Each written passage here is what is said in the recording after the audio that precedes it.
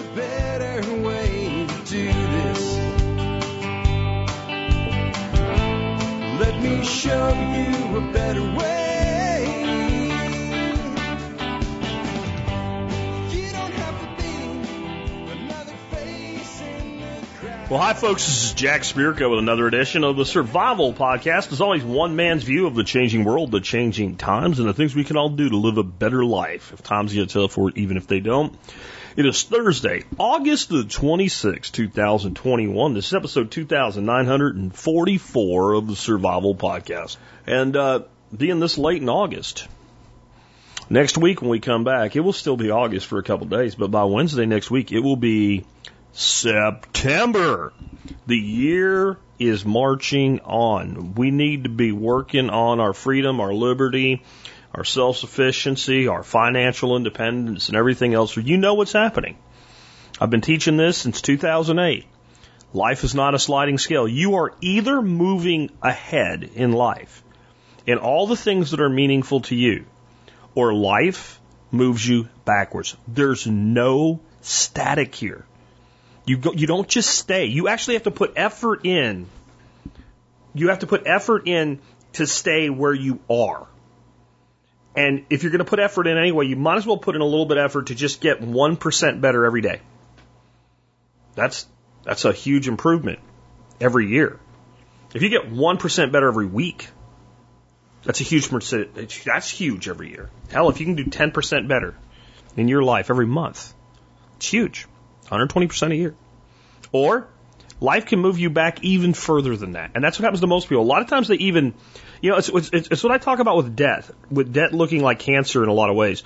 You can have a person, their body is riddled with cancer, but it hasn't started to actually show physically yet. And if that person doesn't maintain their health, doesn't get checked out, etc., by the time you find out they have cancer, it's too late. And debt can work that way. You see people in deep in debt, but they look like their life is great. They're in country clubs, they have brand new cars, they live in fancy houses, but one thing goes wrong and financially they're destroyed. Life works like that as a whole. That's just a microcosm of life. And so people can look like life's not moving them backwards. But every day, just a little bit it's happening. And how do you know if it's happening? You know. You know. When you sit down at the end of the week and you think about what just went on that week, you know if you're a little bit better or a little bit worse than you were when the week started. You don't like to look at it. No one likes to look at it. No one likes to analyze it.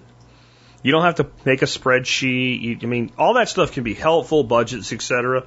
But in the end, we know intrinsically. And when you don't want to look at it, you know why you don't want to look at it. You don't want to see what the answer is. So, build that life. Another thing about September, you know what's coming in September, right? Within a couple weeks, maybe 3 weeks, I will have where you can buy tickets for the fall workshop. Fall workshop is coming. It will be the week of November the 11th, which it almost inevitably is every year. Just when Dorothy and I sit down and think about like how much time we need to get ready, what's going on, how close we are to Thanksgiving, we always decide between the first or second week of November, and it always ends up that we decide the second week of November because it gives us one more week. And this year we're going to go on 2 vacations. So we already went on vacation in the spring. We're going in the fall. So we really want that extra week. So it will be, arrival date will be Wednesday, the 10th of November. The workshop dates officially will be the 11th, 12th, and 13th. And get the hell off my property day, Sunday, the 14th, by 11. And if you don't leave, then one of our staff members will eject you. Just because we have to put our lives back together as we head into those weeks that then span into the holidays. So, like, the reason I said that is to get people, jazzed up, because it's going to be a great workshop yet again. And they always sell out. It's good to know they're coming, because that way, if you really want to come, you can probably come. Last year, it literally sold out in a matter of seconds. And by adding some seats, when I figured some things out, it was really less than 5 minutes. We had 65 seats sold, and then with staff, we were 80 people. And that is capacity. We're going to do that again this year. I am interested in hearing from people that want to be instructors. I'm not taking everybody. But if you'd like to be an instructor, what it will get you, if I choose you as an instructor, is you will have a guaranteed ticket. You still have to pay to come, but you'll get a guarantee. A lot of people will really envy you, okay? I'm not going to have a huge number of instructors, but I am open to it. If you want to pitch me, email me, jack@thesurvivalpodcast.com, put TSPC on the subject line, and pitch me your class. And you need to be concise but detailed, like one paragraph. What is the title of your class? How will you deliver it? What is the value? And then if I want to know more, I'll ask. And I may say, hey, you know what? Give me 2 minutes of audio. Like, pretend you're teaching this class. You give me your 2-minute intro. Because I need to make sure that the quality is there. And I'm reaching out to some specific people as well. And we have typical instructors that teach, and they'll be here again. John Pugliano will probably be here, unless something goes wrong. He's almost always here. Nick Ferguson, etc. So we're going to have some really cool stuff this time around. Just a little extra intro. With that, let's get on into what are we going to talk about today? Well, Doc Ken Berry's going to talk about, should you transition off keto? Is that even a thing? Is there a misunderstanding there? And what do I think about this? After Ken gives you his answer, we'll get that one. Derek Von Pietro is going to talk about swapping an engine in an older truck. I believe it's a square body Ford. But doesn't really matter. Like, the entire concept here is worth taking a look at. And there is something to this, too. There are older vehicles that really can have new life breathed into them with a rebuilt or a new engine. And it's something to look at, and especially as we get more and more into technology that becomes cumbersome on vehicles. Darby Simpson is going to talk to you about doing something on the down low. Now, get your mind out of the gutter. Raising pigs in a semi-urban environment on the down low. Amy Dingman is going to talk about keeping younger children from disrupting older children while homeschooling. I have some thoughts on this myself as we deal with it right now. Of course, we have a 5-year-old and a 10-year-old. It's a little easier than the person asking the question of Amy. And Amy's got more chillins than I do, so she's got more experience there.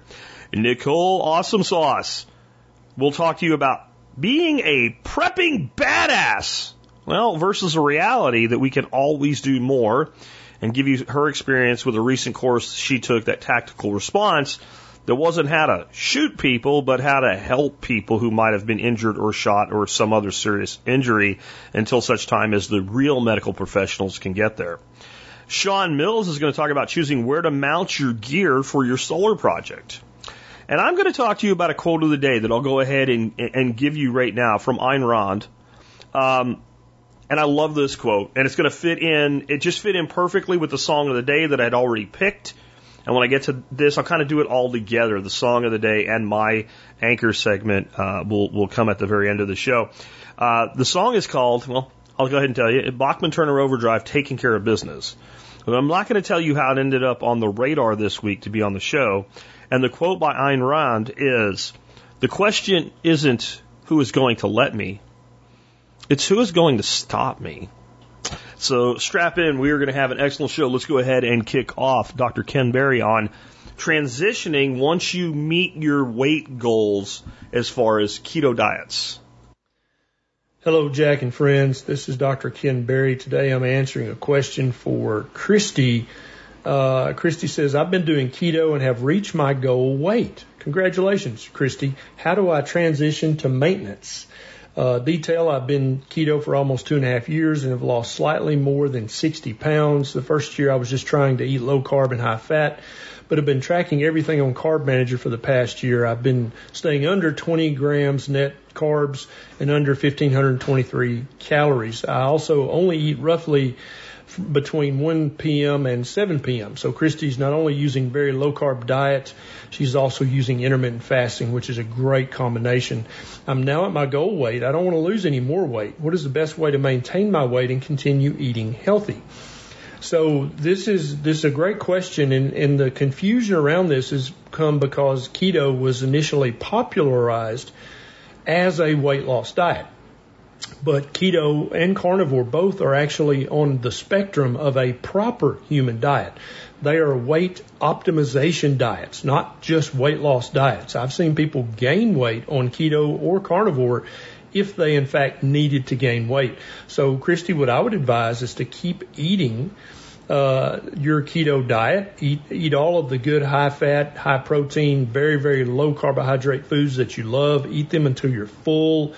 Hopefully you're starting to incorporate some exercise into your routine now that you actually feel like it after losing 60 pounds.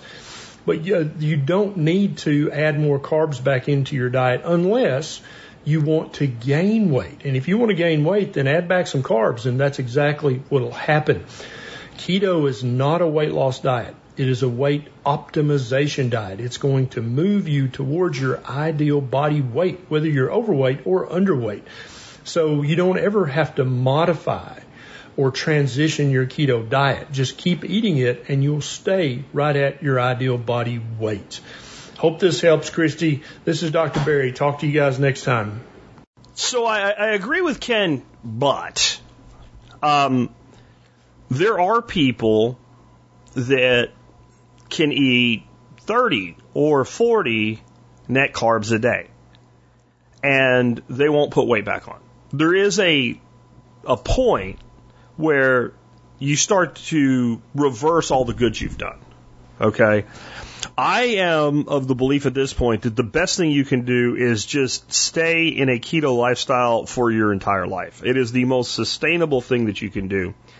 And then I also kind of look at having like a cheat day or allowing a slightly larger carbohydrate allowance and all as being a lot like drinking. And it'll make sense here in a second. And what I mean by that is there's people that, you know, they can have a drink or two on Friday night, and that's it. And there's people that, you know, they can have a drink or two on Friday night and when they go out to eat, and that's fine. And they don't lose control. And then there's people that they develop, you know, they become alcoholics.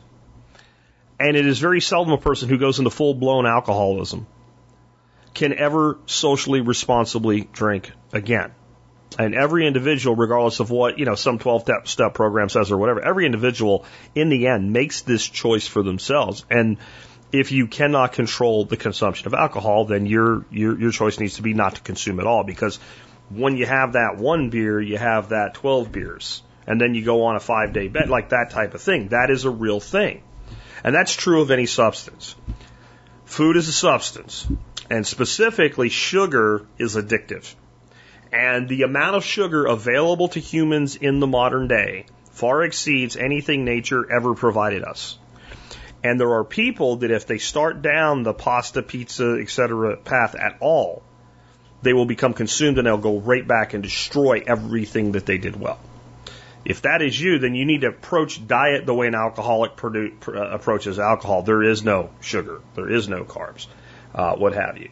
And so I think everybody has to make that decision for themselves, and then you have to be careful. Now, the one thing I do want to point out that Ken kind of inferred there that's totally important to understand, you will not lose too much weight eating keto. Now, if you're doing caloric restriction, that's probably what you need to come off of when you transition. And then watch your weight. And if you start to put it back on, then maybe rein it back in a little bit. But keep the carbs down to nothing or very minimal, and you're gonna live a great life. And I want to go back to this whole idea of this transitioning. Like, we think that keto is this unusual way to eat. While for the vast majority of time that humans have been on the planet as humans, it is how we have eaten. It is how we have eaten, because all these sources of carbohydrate, and again, you can't keep doing what they've taught you and trained you to do in school. Do not separate carbohydrate from sugar. Do not say, okay, well, a donut is sugar and rice is carbohydrate. Brown rice is complex carbohydrate. It's bullshit. You give me a pound of bread, you give me a pound of sugar, I will make you the same amount of ethanol with a still and fermentation. It's sugar. So this is not some weird way to eat. This is the natural human way to eat, which is why Ken has stopped calling it keto and calls it a proper human diet. All right, next up, got one on truck engines for Derek. Hey, TSP listeners, Derek here from AffordableDCGenerators.com. I've got a truck question from Jason, so let's just get into it. All right, question for Derek. Square body Chevy engine swap, 12 valve Cummins, or a 6 liter / 8.1 liter gas V8. I know Derek is a square body Chevy enthusiast. I'd like to hear his opinions on the aforementioned engine swap options. Thanks, Jason. All right. Right up my alley. Let's just define some of the things Jason is talking about. So what's a square body Chevy? That's a 73 to 87, which is really to 91. So they made a pickup truck, which is basically a two-door short box, two-door long box, four-door long box, Blazer, and Suburban from 73 to 87. Now, Chevy extended the Blazer, Suburban, and one-ton variants till 91. So that's basically the body style we're dealing with here. Square bodies right now are fetching all kinds of money. One, just because every market is completely screwed up right now. And two, they kind of have a cult following. So they're really getting the money right now.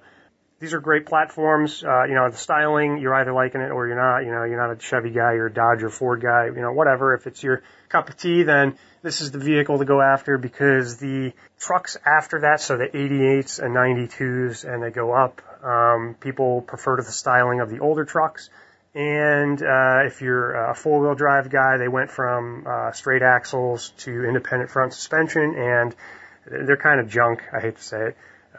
So if you're a Chevy guy, the last real truck they made was a 91 or 87. So that's why people like them. Now, why would we swap an engine? We really were just looking for some modern power, some better fuel economy. The parts availability are better when we're talking about using an engine built within the last 10 or 20 years. And you just want to be cool, I guess. I've swapped engines in my Chevy trucks, so, there's something about it. We're getting rid of that older V8. Those small block V8s were great engines, the old 350s, so if we're talking like the 80s trucks, they made like 190, 200 horsepower. They're not bad, but by today's standards, they're definitely lacking. So before we get into the three different engines he gave me, let's just talk about doing an engine swap on a vehicle. And really the misnomers of that, you see it on TV or maybe on the internet, you see stuff in a magazine, and it looks pretty straightforward. You're like, oh yeah, you rip the old engine out, you get this kit, and you drop the new one in, and you're all done. And you're like, oh yeah, I could do that in a weekend. And it's like, well, this is all depending upon your knowledge and capability and what's your workspace. Like, yeah, you could do it in a weekend if you had like a garage with a lift and you had every single part laid out and you had maybe a buddy or two and you were just going to bang it out. But I can tell you, like, it's not as easy and straightforward as it looks. I did the 8.1 swap on my 84 Suburban, and, I'd pick away at it on weekends and stuff, and it took like over a year, and it's a lot more money than you think. You would almost think like, okay, if I think it's going to cost me $3,000, might as well just budget 45, because it's always going to go over by like 50%. That's just like a general rule of thumb. So if you think you're capable of doing this, and you've got the budget set aside, then maybe go ahead with it. So why is everybody big about the 12-valve Cummins? So this engine was back in the early 80s. You would find it mostly, the most common application is going to be the Dodge Ram. So it had the Cummins 5.9. It's an inline six. It's a turbocharged, mechanically injected diesel. So this engine, if you look outside of the Dodge platform, you're going to find it in like agricultural equipment, generators, things like that. So it's a very common engine. Realistically, the only difference might be like the oil pan or the drive belt system, the bracketry up front, or the injection pump. So they might be governed differently. But other than that, they're pretty much the same. And they even made a little baby brother version, which is a 3.9 liter four-cylinder. Why do people like them? Well, they're dirt simple. So they typically only require one wire to run. So there's a heating grid that's in the intake. It's like a hairdryer heating element. And that's going to heat the air up when the engine's cold, when it's cold outside. And so you heat that up and then you crank the engine over. It's like glow plugs, but different. Aside from that, it basically just needs a wire going to the injection pump, or there might be like mechanical variants of that on like agricultural equipment. So it has like a lever instead of a wire. But basically, it doesn't require anything to run. It's like all mechanical, no computer required. Once you get it going, it's just going to run. And it's going to run forever. So they're notorious for being very reliable, being a very high quality piece. Now with technology, we have the ability to build an infinite amount of power out of them, really only limited by your wallet. So if you're looking for like 1,000 horsepower build, if you got the checkbook, you can do that. So that's why people really like those Cummins engines. Now, the 6-liter is an LS. That goes back to the early 2000s. That's going to be used in pretty much any Chevy truck. You know, if that's a pickup, a Tahoe, a Denali, some of those architectures are used in the Corvettes. So all of those LS/engines, the 6-liter is typically like a 2500 or 3500 series truck engine. So they've made thousands and thousands of them. They've made them for a really long time. Parts availability are great. They're a great platform. There's a reason why there's LS mania. They put these engines in anything because they make great power, they're reliable, and they're dirt cheap because there's so many of them.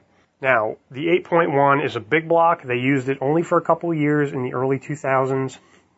You would only find it on the trucks, and they did make a limited production run on the Express vans and Suburbans, but those are super rare.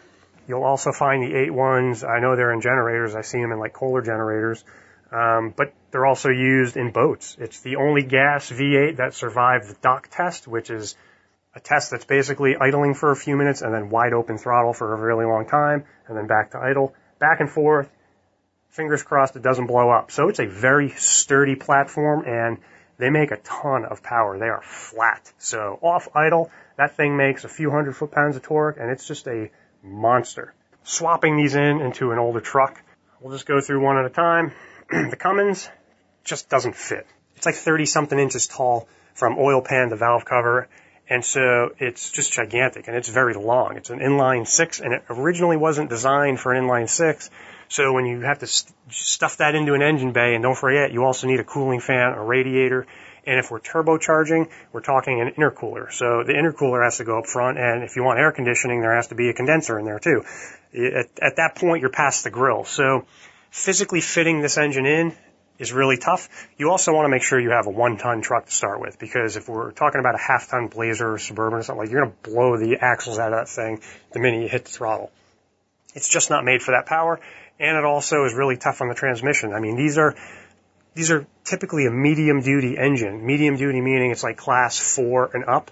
Like when you look at an international school bus or tow truck from that era, that's a medium-duty truck. They stuffed that engine into a pickup truck. So it really doesn't belong in there. Dodge made it happen, even though it's Dodge and the rest of the truck really isn't capable of handling it. It's just a lot of engine for that size truck. So there's a lot of pros to using that engine, but it doesn't fit, and it's really expensive. So all the diesel bros with their big beards and flat caps, you know, are buying these things up because they want to put them in their vehicles, and so the price of a Cummins, you know, worn out is going to start at $4,000 or $5,000, and one that's like still serviceable, you're almost hitting 10. So that's a lot of money for a project to start out. I mean, that's more than the truck is worth probably without the engine in it. So that's really the downside. The 6.0 is a great swap. There's a kit to do it. There's wiring harnesses that are available off the shelf. Like, this is probably the easiest and most turnkey project. It's going to be most likely the least expensive out of that group, and it's probably going to be the most manageable. So you swap that entire engine and transmission into it. You're going to get an AC compressor mounted on that. So if you want to go with air conditioning, you probably are going to have that compressor already on there. It's going to be attached to a 4-speed automatic with overdrive. So that's great if you don't already have that, and more than likely your transfer case for the 4-wheel drive is going to bolt right up to it if it's a 4-wheel drive transmission. So the motor mounts, the cross members, all of that stuff is going to make it super easy. Since this engine is like the Swap Mania engine, everybody wants it, like the brackets for the drive belts and all that stuff, or if you want chrome, you know, like, it's just endless. It's all been done, and it's all available, and the pricing is really affordable. Now the 8.1. This is my favorite. This is why I use that in my old Suburban. It's a torque monster, and it's really just like bragging rights. I've got the largest engine ever made in a production vehicle, and it's kind of rare, so acquiring one is going to require a lot more work. Biggest problem if you want air conditioning is the compressor mounts down very low and far out. So if you want air conditioning, you have to locate a bracket set off of a van, and they're just non-existent. So not a problem if you do want to skip the air conditioning, but for me, I want this vehicle to be usable, so that's a deal breaker. You got to find the bracket. I would almost buy the bracket before the engine just to be sure you got it. Other than that, it is almost identical to the old 454. So the cross members, the engine mounts, all that stuff, it just fits like a glove. You use the old big block 454 radiator, and it's like it's home again. I would say probably easier than the Cummins, but still a little more work than the 6-liter. So those are your options. Personally, I like the A1. It's my favorite, and I love blowing cars off the line with it in like a 7,000-pound truck. It's like driving a muscle car, but it's a 4-door Suburban. So that's my favorite. I think if I had to do it again, just from simplicity and budget-wise, the 6-liter, I'd probably go that route. I would avoid the Cummins at all costs. I love the engine, but it's just not the right truck for it. Don't forget, budget in the wiring harness required for the gas engines and drive shaft refit. That'll set you back $1,000 regardless of which option you go with. So, Jason, I hope that steers you in the right direction. Good luck with your project. Thank you for the questions. Next up, let's talk about raising those piggies for pork on the down low with farmer Darby Simpson. Hey there, everyone. Darby Simpson of Grass-Fed Life back to answer another question that came in via email, this time from Adam on the West Coast in the suburbs of San Francisco. Adam says, I am looking for tips on raising a couple of pigs in a semi-urban area without drawing attention. Is this practical, and if so, what factors do I need to consider? Adam goes on to provide some details, saying that they live on half-acre in the suburbs just north of San Francisco. This used to be county land until a few years ago when it was annexed by the city. I'm sure city ordinances would frown upon pigs. On the other hand, the neighbors all keep to themselves. No HOA Karens. Very much a don't bother me and I won't bother you attitude around here. We don't have enough pasture to move them regularly, and they will have to stay in a pen. I'm thinking a scaled down version of Salatin's deep litter pig composting setup. He goes on to say this was his wife's idea. She actually softened to this after raising poultry last year, recently saw the prices of meat in the grocery store and said, hey, maybe we should try and raise a couple of pigs. Adam wants to know, what are my thoughts? Well, I tell you, Adam, it's an interesting idea. And normally on a half acre, I would say go for it. If that half acre were more rural. Now, given I don't know exactly how populated the area you live in is, and I understand that, your neighbors keep to themselves. Here's the big mitigating factor. Pigs stink. And if they're going to particularly have to live in a pen, yes, you can try the deep litter thing, particularly with, how dry it is out there and everything else. You would have to use a lot of litter. I mean, the odor from pigs is way more pungent than any other farm animal. So I think if you could move them around some, and if you could kind of clean up behind them and compost behind them, or, put some litter over the top of their business, to help it compost and kind of trap it and move them around a bit, maybe this would be a bit more plausible. The other thing I really worry about is, pigs are rascals. I don't know if you know this, but they're like really stubborn, pig-headed animals, pun intended. And they like to do mischievous things, like get out of their fenced-in area, if they can at all. And loose pigs in an urban environment, probably isn't going to go too well with your neighbors. Now, that's not a guarantee that they're going to get out and get loose. To me, pigs are very much a rural type of animal. You'd have an easier time convincing me if you had enough pasture, and I'm sure you don't because you're in California, and it's shriveling up from a lack of rain. But you'd have an easier time convincing me to say do a cow on your property than you would pigs. I think it's problematic. Now, you go on in some of these details to say that, a friend is raising a couple of steers and maybe we should make room in the freezer to buy a quarter beef. Yes, I agree. I would say buy a half. I don't know how big your family is. A half beef from us, if that animal's about 1,000 pounds finished, is roughly like 160 to 170 pounds of stuff. That sounds like a lot till you do some math and you figure out, that's only about 3 pounds of meat per week. So if we eat beef once maybe twice a week if we're like mixing it into something else, like, you know, a little bit of meat and some shish kebabs or stir fry or something, then we'll go through that beef in a year. So I'd get a half. Back to the pig thing. Could you raise pigs on your buddy's place, or the people that are raising these steers? Could you set up shop out there and say, hey, I'd like to use your land. You know what? I'll lease the land from you. Or if you let me use the land, we'll get 2 pigs and, you know, I'll raise one for us and one for you. Something like that. I think that's a better fit if it's not too far away. I would suggest if you want to do, you know, commutable farming, that not be more than maybe 15, 20 minutes at the most each way.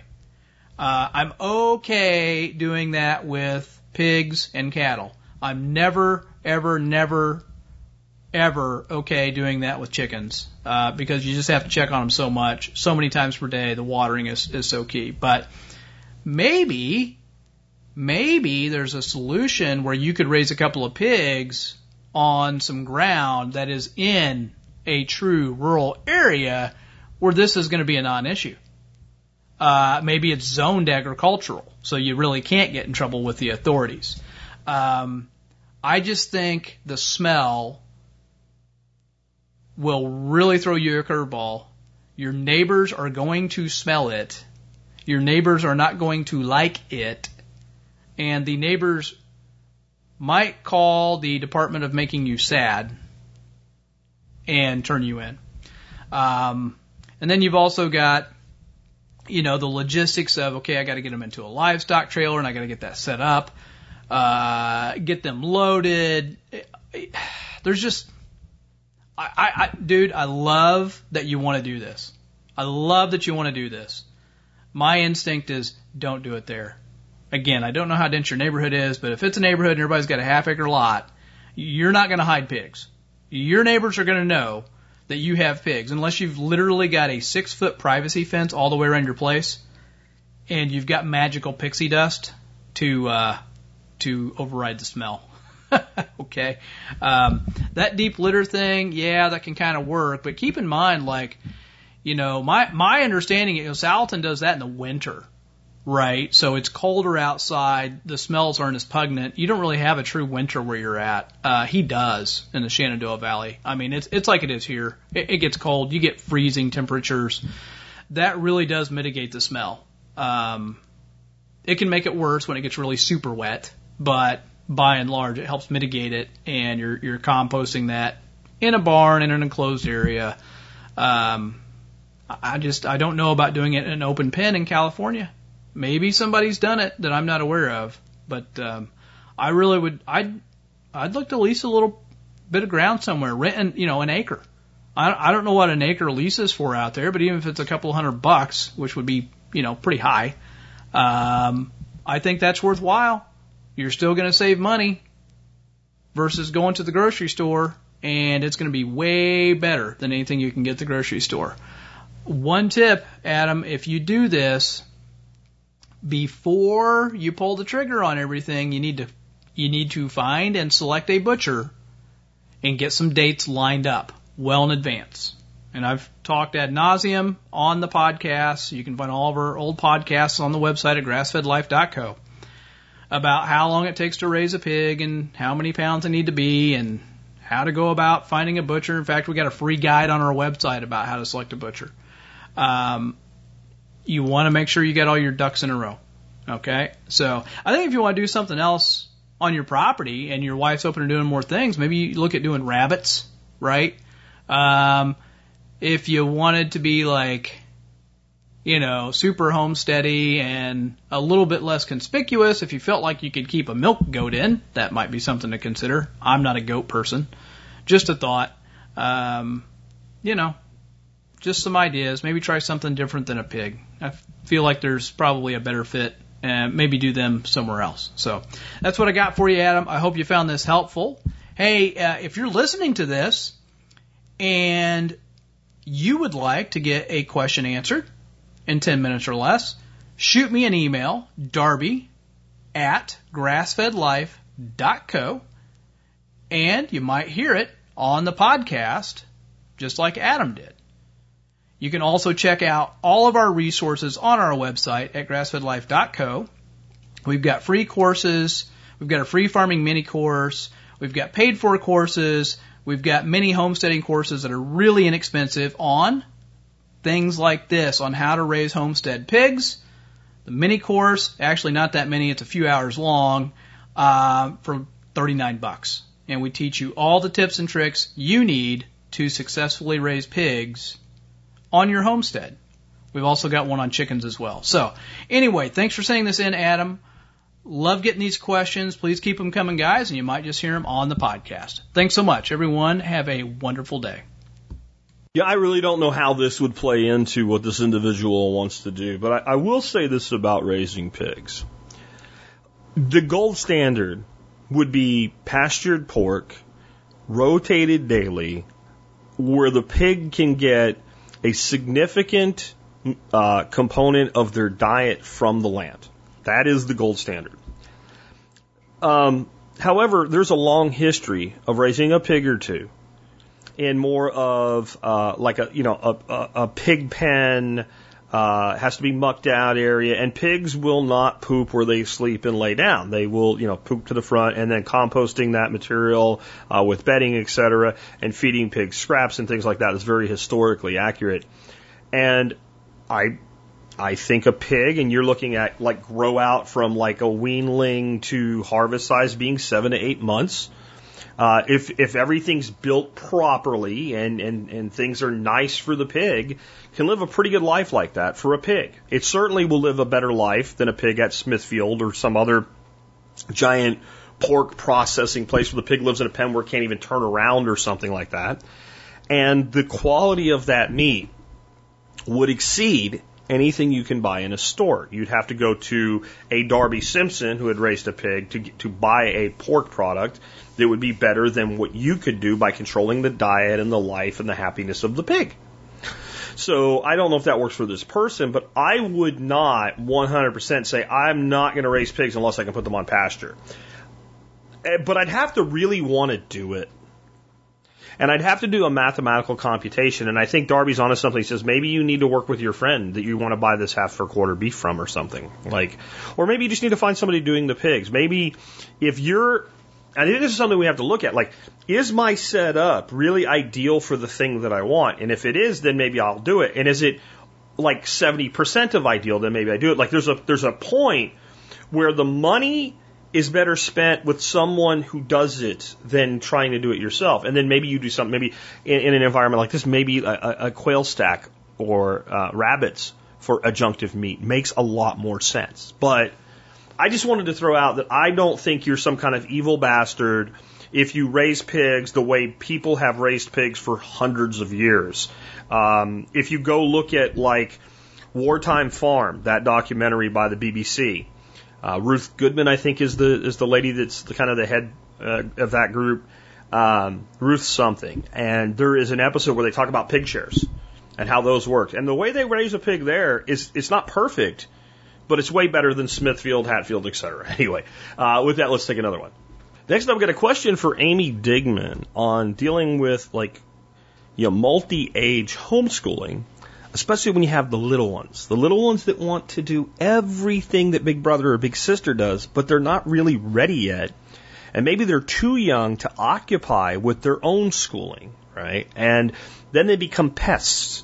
I have some experience with this, and I'll give you my thoughts, though my pest problem is easier to deal with than this child pest problem. And if anybody takes that the wrong way, that I am being negative toward children, you're just a moron, and you must be new to this show, so I'll give you some leeway if you are. When I say that, I'm talking about the behavior of the way a young one can be a pest to their brother or sister. Let's take it. Here we go, Amy.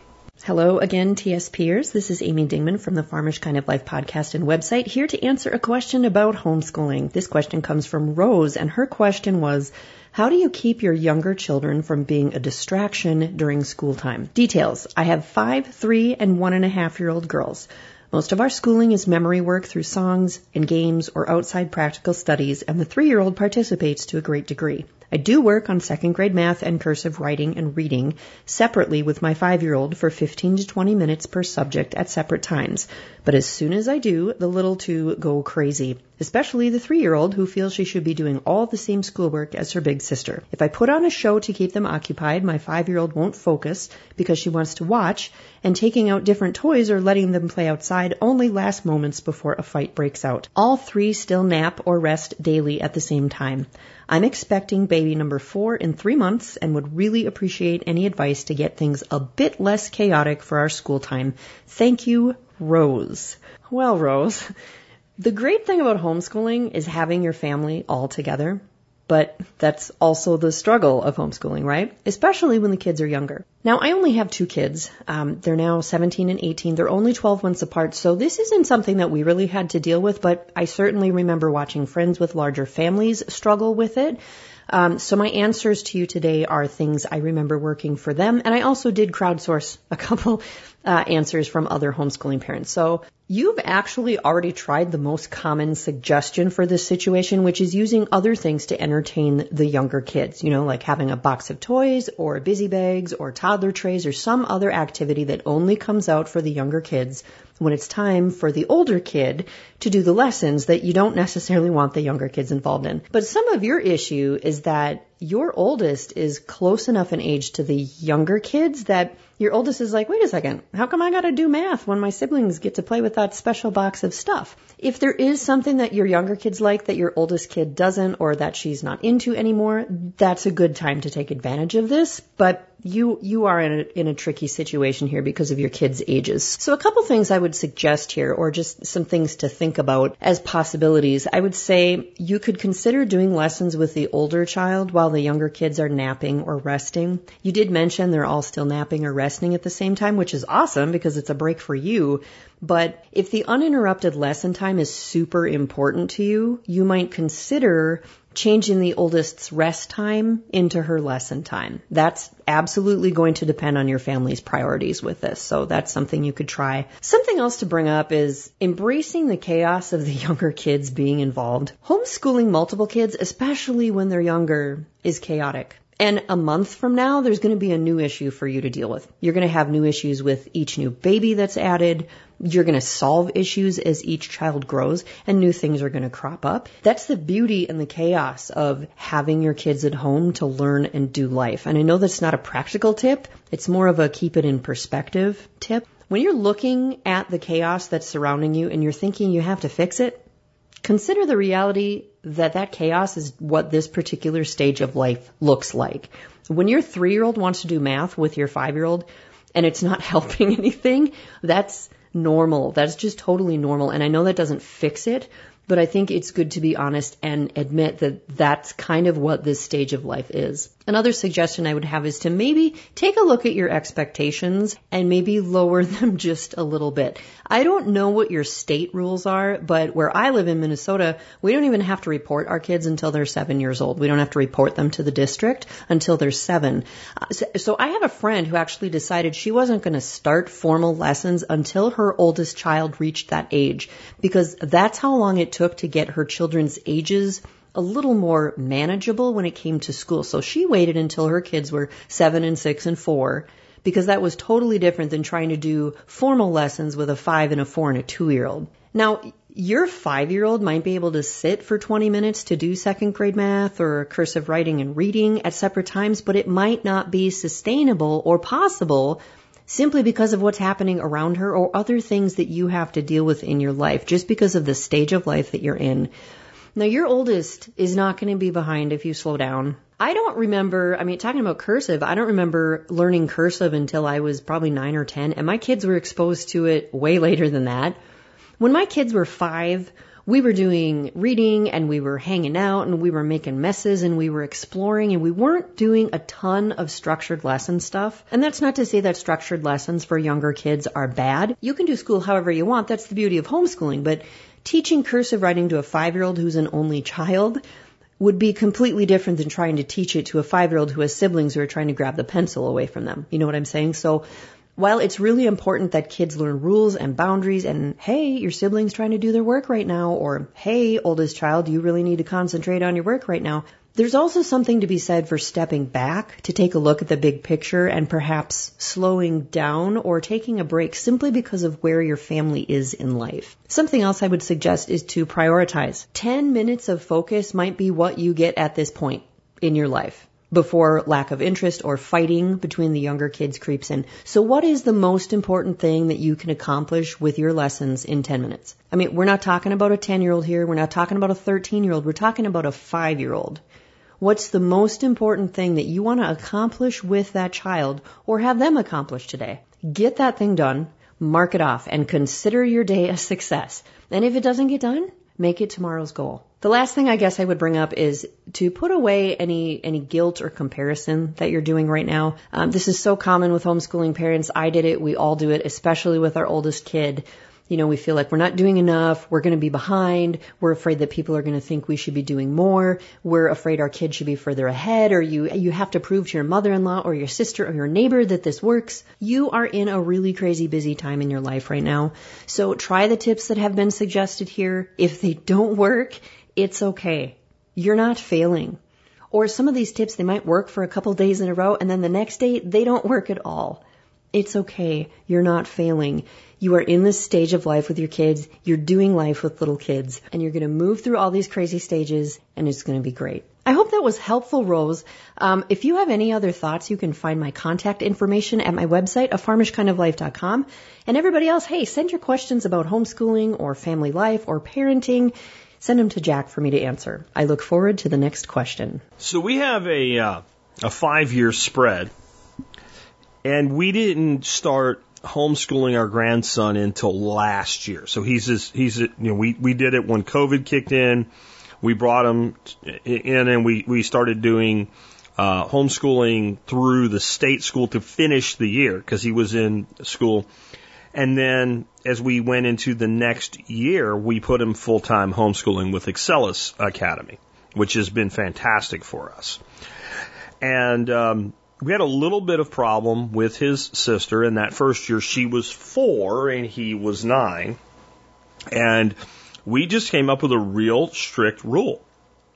When brother is doing school, you have to leave him alone. And if grandma is helping or grandpa is helping brother with school, you have to do your own thing. Now, with a 2-year-old or a 3-year-old, this may be a little harder than a 4-year-old or a 5-year-old like we're dealing with. So I understand that. But I think establishing that rule, even if it's not easily enforced or easily understood, establishing that rule now, as the child matures, as they become older, it's not a new rule. It's a rule that they get better at following.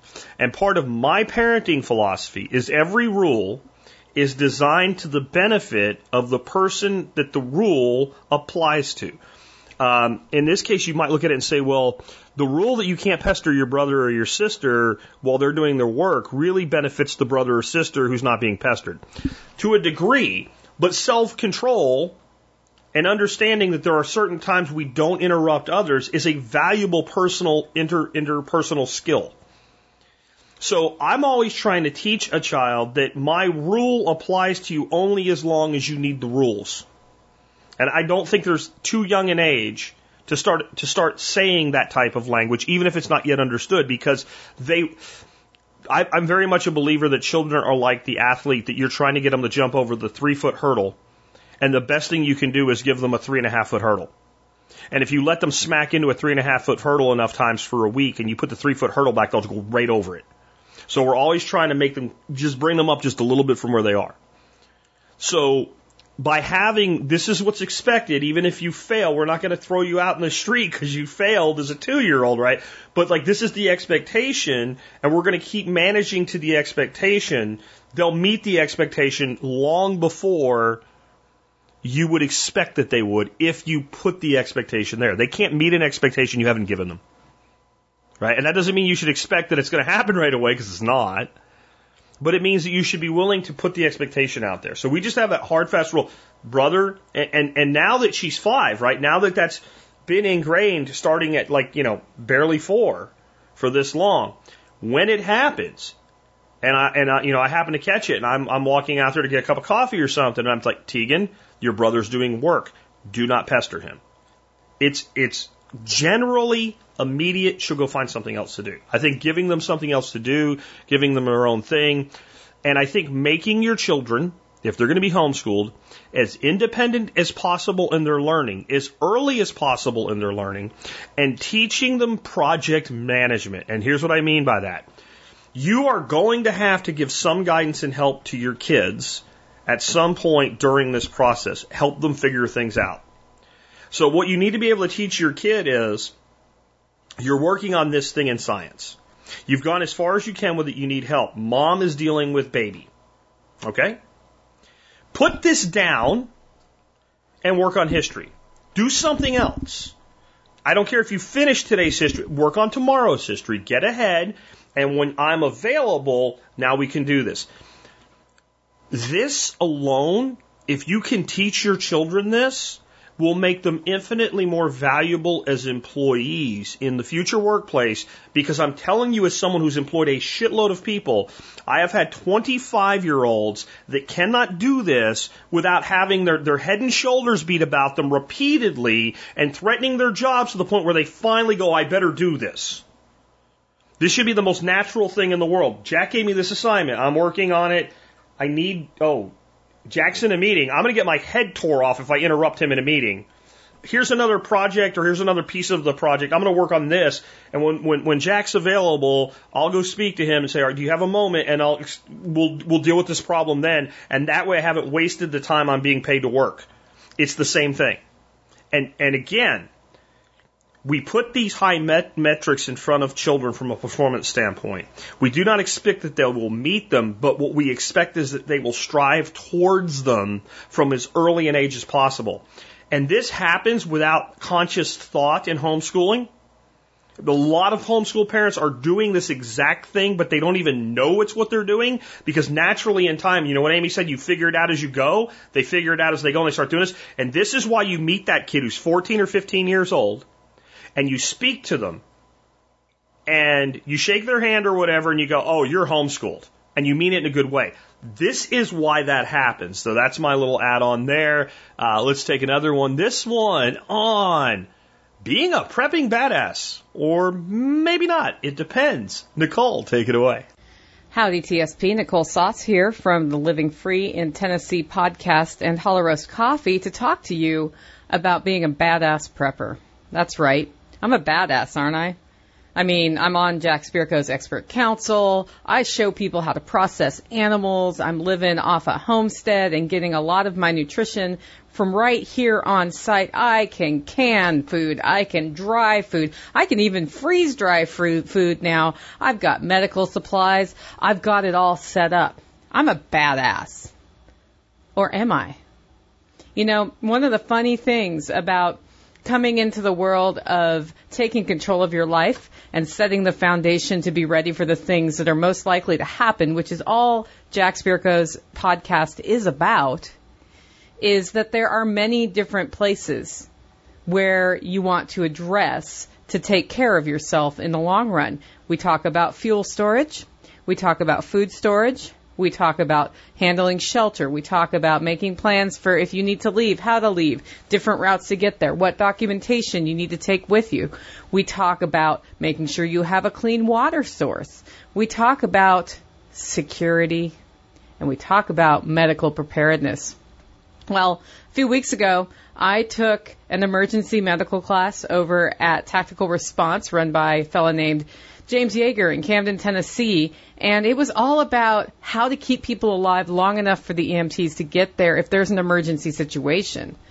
And one of the reasons I took this class is when I looked at how well prepared I am. I mean, I can help you with your cold with herbal remedies. I patch up all the animals here. I do it all on the medical side.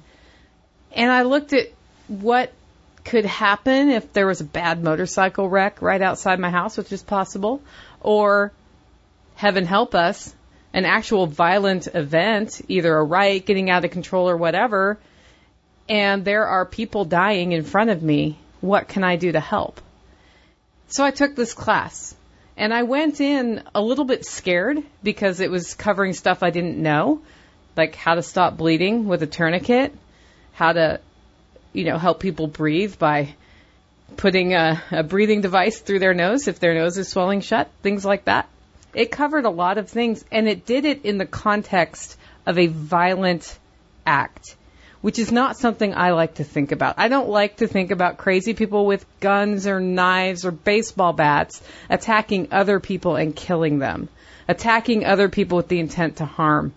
And it's that thing I don't like to think about that's the hardest thing to look at. And that's why over the years, as I've worked away at getting rid of debt and building my own business so I have stable ongoing revenue that I control, and as I've looked at ways to reduce my reliance on the commercial food system through growing food, what I haven't handled are two things. One, self-defense with my gun. Can I use my gun without shooting myself in the foot? Absolutely. Do I know what I'll actually do if somebody really attacked me? Not really, nor have I trained for that. Two, this kind of situation where keeping people alive, the thing I feel most called to do in an emergency situation, the thing I know I can keep cool-headed over, doing that when there are people around who may have evil intent. So I took this class. I was a little bit intimidated, but I went in and thought, I'm just going to have an open mind because I need the right mindset to handle emergency situations when they come up. We're only as good as our weakest skill, after all, right? And I took this class, and it was very hard for me whenever we did role play situations where there was violence involved. But we did role plays. We did them once. We did them twice. We did them 3 times. We did them so many times I lost count. And by the end of that class, I was confident of a few things. One, I'm right. I am the person who's probably going to help keep people from dying in a situation like that because I will render aid where a lot of other people won't. 2, I have a much better idea of what will happen to me when I'm scared and how I will function when I'm scared. And they joke in the class that your hands turn into flippers. They do. Then the other thing I realized in that class, though, guys, is this. I know I can get a tourniquet on myself or just about anybody else in just about any situation, whether I can see what's going on or not, whether there is a lot of pressure going on or not, whether I'm using an actual tourniquet or making one up from supplies I have on hand. And right at the end of that class, I heard the story about a kid at Columbine who was shot, arterial shot in the leg, and he made himself a tourniquet out of a lamp cord and kept himself alive till the EMTs got there. They saw that, took it off because you're not supposed to have tourniquets on things. Well, he'd just had it on for 4 hours. So he's in the ambulance going to the hospital bleeding out. He puts it on again and he lived. If he hadn't have known to do that, that kid would have died. And that's just something that brought home for me why it's so important to look at how we're prepared for things that are likely to happen, how we're prepared for things that are less likely to happen. Like, I probably won't be in a violent situation like this, but I'm likely to be in a situation where somebody is injured in a way that would cause a lot of bleeding. And now I know how to help. And now through the scenarios I took at Tactical Response, I know how I'll be under pressure. Because even if it's not the pressure of a bad guy, which is the hardest thing for me personally to face from a fear standpoint, it means that the pressure of their loved ones yelling and people screaming and that sort of thing is something I know I can handle and I can still help. And I just get to put one more little chink in the step towards increased self-reliance, increased independence, increased ability and skill and knowledge to know that I can take care of myself and others when it's needed. So I know a lot of you who listen to this podcast, especially if you're new to the idea of prepping, may feel like all these people on the podcast are badasses and they do all this stuff. Well, you know what? We have weaknesses. We're not really badasses. We've just had longer to deal with the situation. And if you're somebody who's really well prepared and really well trained with that gun, but you have not bothered to take care of your financial situation or start figuring out how to store the food you will actually eat rather than MREs, now's a great time to take a look at that and address your weakness, because we all have them. And if we are willing to look at our weaknesses, we can all do well as things come up and as things change in our lives. I just wanted to share that experience with you because it was such a powerful experience in my life taking the class. And I have an immense feeling of relief having addressed that fear and moved on to the next thing. Make it a great week. So there's a couple things I want to throw in on this real quick. One is when I was in the Army, I got an opportunity to take a course that I, to this day, am grateful that I said yes to when I had the opportunity to. And I was that guy that if I got an opportunity to go to a training, I went. I knew I wasn't going to stay long term, and I wanted to get as much as I could. It was called Combat Lifesavers. And this made me kind of have some flashbacks to some of that training, et cetera, and some thoughts about it. And I was like, I wonder if they still have that course. Has it changed? Whatever. It turns out the self-study guide, and it is definitely a little different. It's the same but different, man, that from back in the time that I took this course. It's over 200 pages. It's available in PDF. You can download it and take a look at it. And it might help get your head in the right place. There will never be a substitute for training, but I just wanted to make that available. And I also wanted to talk about something else. There is knowing what to do and knowing when to do it. And if you're in a situation where there's a person who is potentially going to die, and there's a person or a person or two, and there's people that there's more than one person there, then what you do is you do whatever you can do based on the training that you have to try to keep that person alive until some higher level of support gets there. When there are people, the hardest part of that training was the understanding of triage, and this person, based on the situation, is going to die. And I need to this person is going to live no matter what I do, long enough for some other level of assistance to come. And this person will die without my help. And if I help them, they may not die. And this person will die without my help. But with my help, they probably are going to live. And prioritizing what you do and how you do it based on that type of a triage. It is a very difficult thing to realize that I might look at this person who's not dead yet, but I have a mass casualty situation, which is a far less likely thing. But there's a mass casualty situation right now in Afghanistan with a suicide bombing. And if you don't think that can happen here, I remind you of a song we played this week called Can't Happen Here.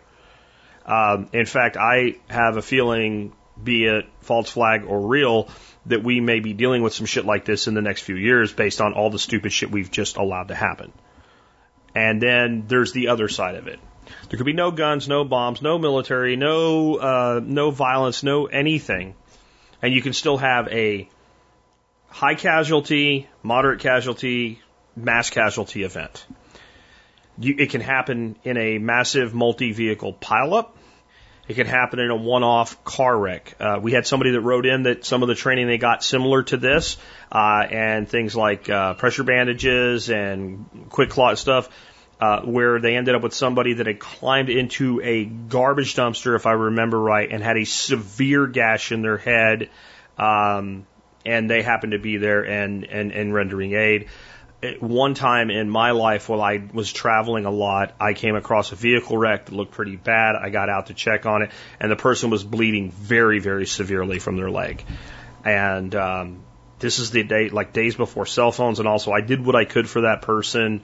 Eventually somebody else stopped, and basically I said, you gotta go somewhere, call 911, and whether that person made the call or just, somebody saw a CB radio from I don't know, but very soon after that, police showed up, very soon after that, ambulance showed up, the paramedics took over, and I cleaned up best as I could, and I went on my way, and I don't know whatever happened to that person, but I am fairly confident that they would have definitely died without having some aid rendered. So, this can happen anywhere. This absolutely can happen anywhere. And it can be mass casualty, it can be an individual. And it doesn't have to have anything to do with a gun. And it is something that I think we could all do with learning more about. So just my add-on to that one. With that, let's go ahead and I want to wrap up. I want to talk about this quote of the day and the song of the day together. So before I do my anchor segment, let me just remind you, if you want to support the show and the work that we do, you can always do that just by doing your online shopping at tspaz.com. tspaz.com. You go there, you'll find all the items that I recommend. And if they're there and they're reviewed, that's an honest review. It's an item I bought with my own money. There's maybe 2 items in the entire catalog of hundreds of items that were given to me. And if so, it's disclosed that this was given to me in return for the review. I think there's 2 out of everything that's there. And so you know you can count on it. Today, I have the same item of the day as I did for yesterday. Again, it's called Bitcoin Money, A Tale of Bitville, Discovering Good Money. It is a book for children to learn about blockchain and Bitcoin. And it is also kind of a backhanded way to teach adults about Bitcoin who just don't get it, just don't understand it. If you've ever wanted a Bitcoin for dummies that wasn't as thick as a phone book that would actually make sense to you, get this, read it to kids, and ask the kid to explain it to you, because you'll probably get it faster than you will, because kids understand this stuff far more intuitively than we do. There were a ton of these that you guys picked up yesterday out of the audience, because I can't see who bought what, but I can see how many. There were still people buying it today, and I'm like, you know what, this is one of those things. I've always wished I had something like this to recommend. Now I know this exists. I'll be reading it to my grandson probably next week. And I recommend that you read it to the kids in your life and read it for your own self, especially if you don't understand Bitcoin. Or I think the other people this really helps are people that you understand Bitcoin, but when you try to explain it to somebody that doesn't understand it, you struggle. I think part of becoming a good educator, and we should all, just like I said, we should all work on our skills to be able to save lives and medical response and whatever, we should all work on our skill in educating others. Because we're in a shithole of a problem here, just to be blunt, guys. We really are. We really are. Our world is a flaming disaster. It really is. And this is going to require becoming better teachers to help bring as many people who at least want to come out of this coma. And that involves teaching them about all things that improve their lives, not just a few things. And sometimes people are not ready for lesson A. Well, let's give them lesson D. And maybe after they learn lesson D, we'll come back to lesson A. So improving that skill set, I think this can help you with that as well. Because if you can teach something to a child, you can teach it to an adult. I promise you, if you can teach something to a child, you can teach it to an adult. You can understand a thing and be incapable of teaching it to an adult, though. All right. With that, let's go ahead and let's talk about this quote of the day. And I found this quote and I was like, man, I love this. It's by Ayn Rand, or Ayn Rand, I should say. The question isn't who is going to let me, it's who's going to stop me. And this does feed right into our song of the day today. Song of the day today is by Bachman Turner Overdrive, a.k.a. BTO. And I was talking about another song or two this week that were just great songs to have that car, and just old car, like 1970s, 1980s car with a souped up stereo, 6x9s in the back, and blast the music and hauling ass down the road and having to rein yourself in a little bit so you didn't do something stupid and wreck the car. Man, this song is right in there, isn't it? Taking care of business. I mean, that is definitely a song that probably got me at least close to a ticket at a time or two. And but the way this song got on the radar, and then it just fit in with the quote really well, is I did a Miyagi Mornings yesterday. If you didn't hear it, you can catch it on the recap, Miyagi Mornings recap episode tomorrow that'll come out in the podcast feed, about the importance of having a routine. And that if you didn't have a routine, if you were an entrepreneur or whatever, you kind of had to, because if you didn't, you wouldn't get anything done. But most people, their work creates their routine. And what that means is, because you have a time you have to be at work, you have certain things that are reviewed, you have times you can take breaks, etc., your routine naturally forms around it. But that means your employer designed your routine to their benefit, not yours. But you get that kind of crutch.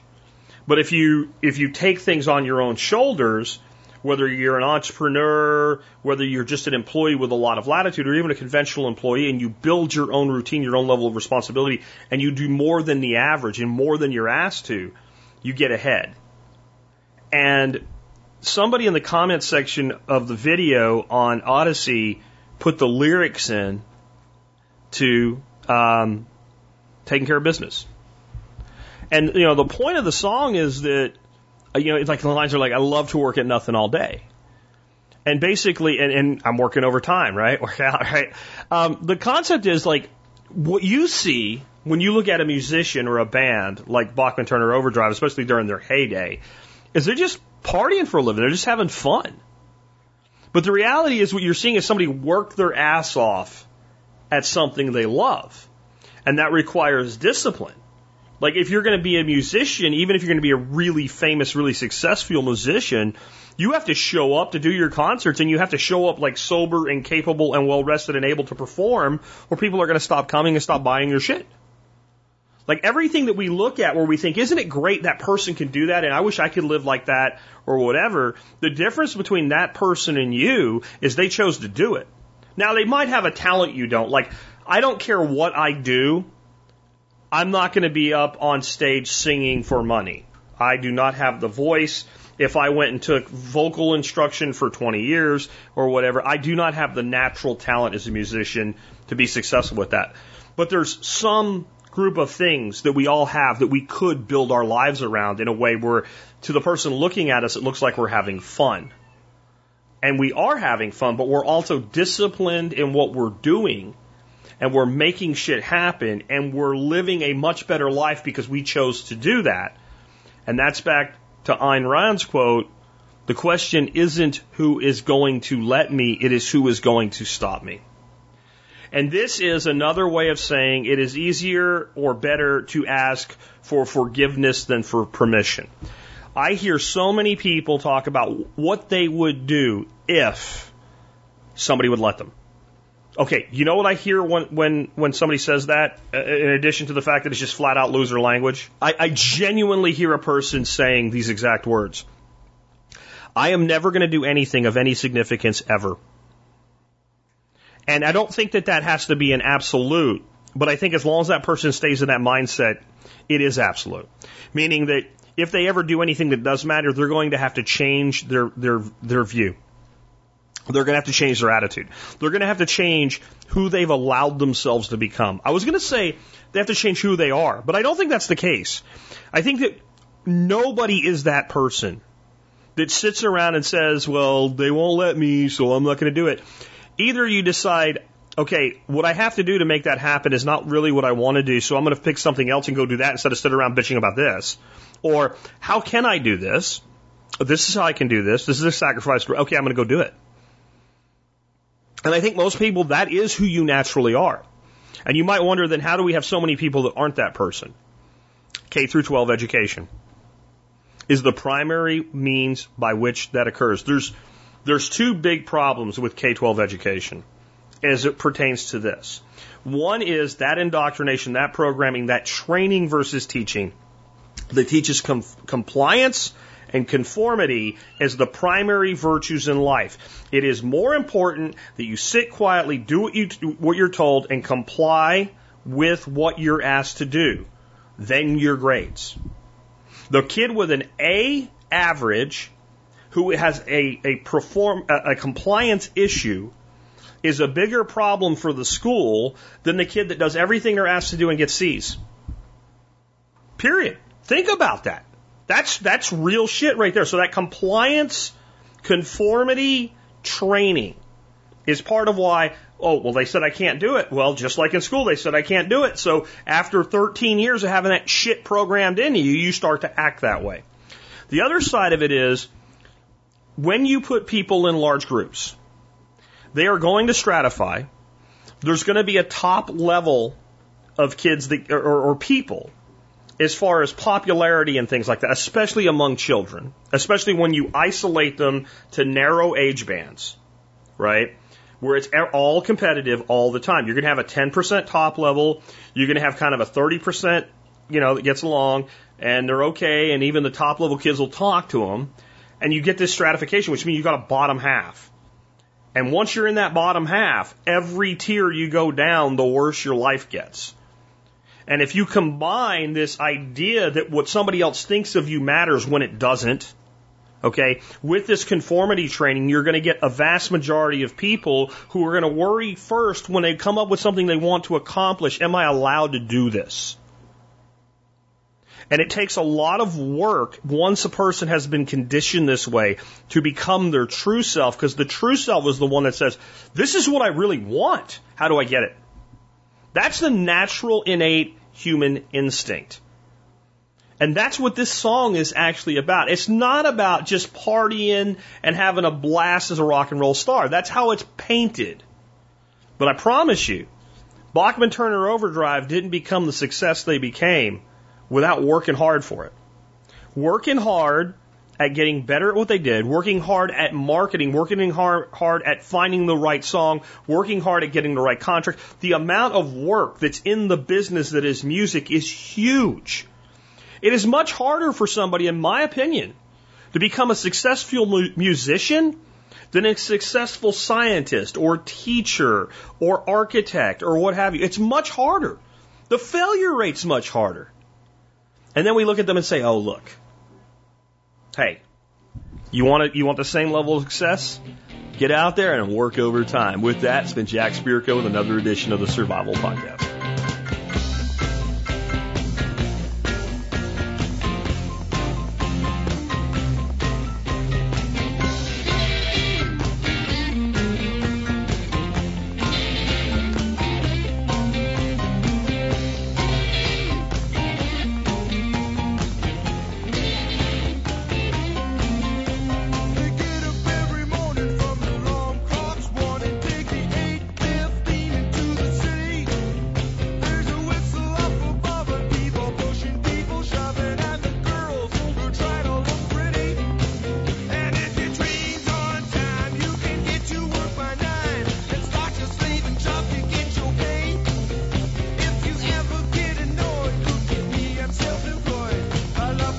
Enough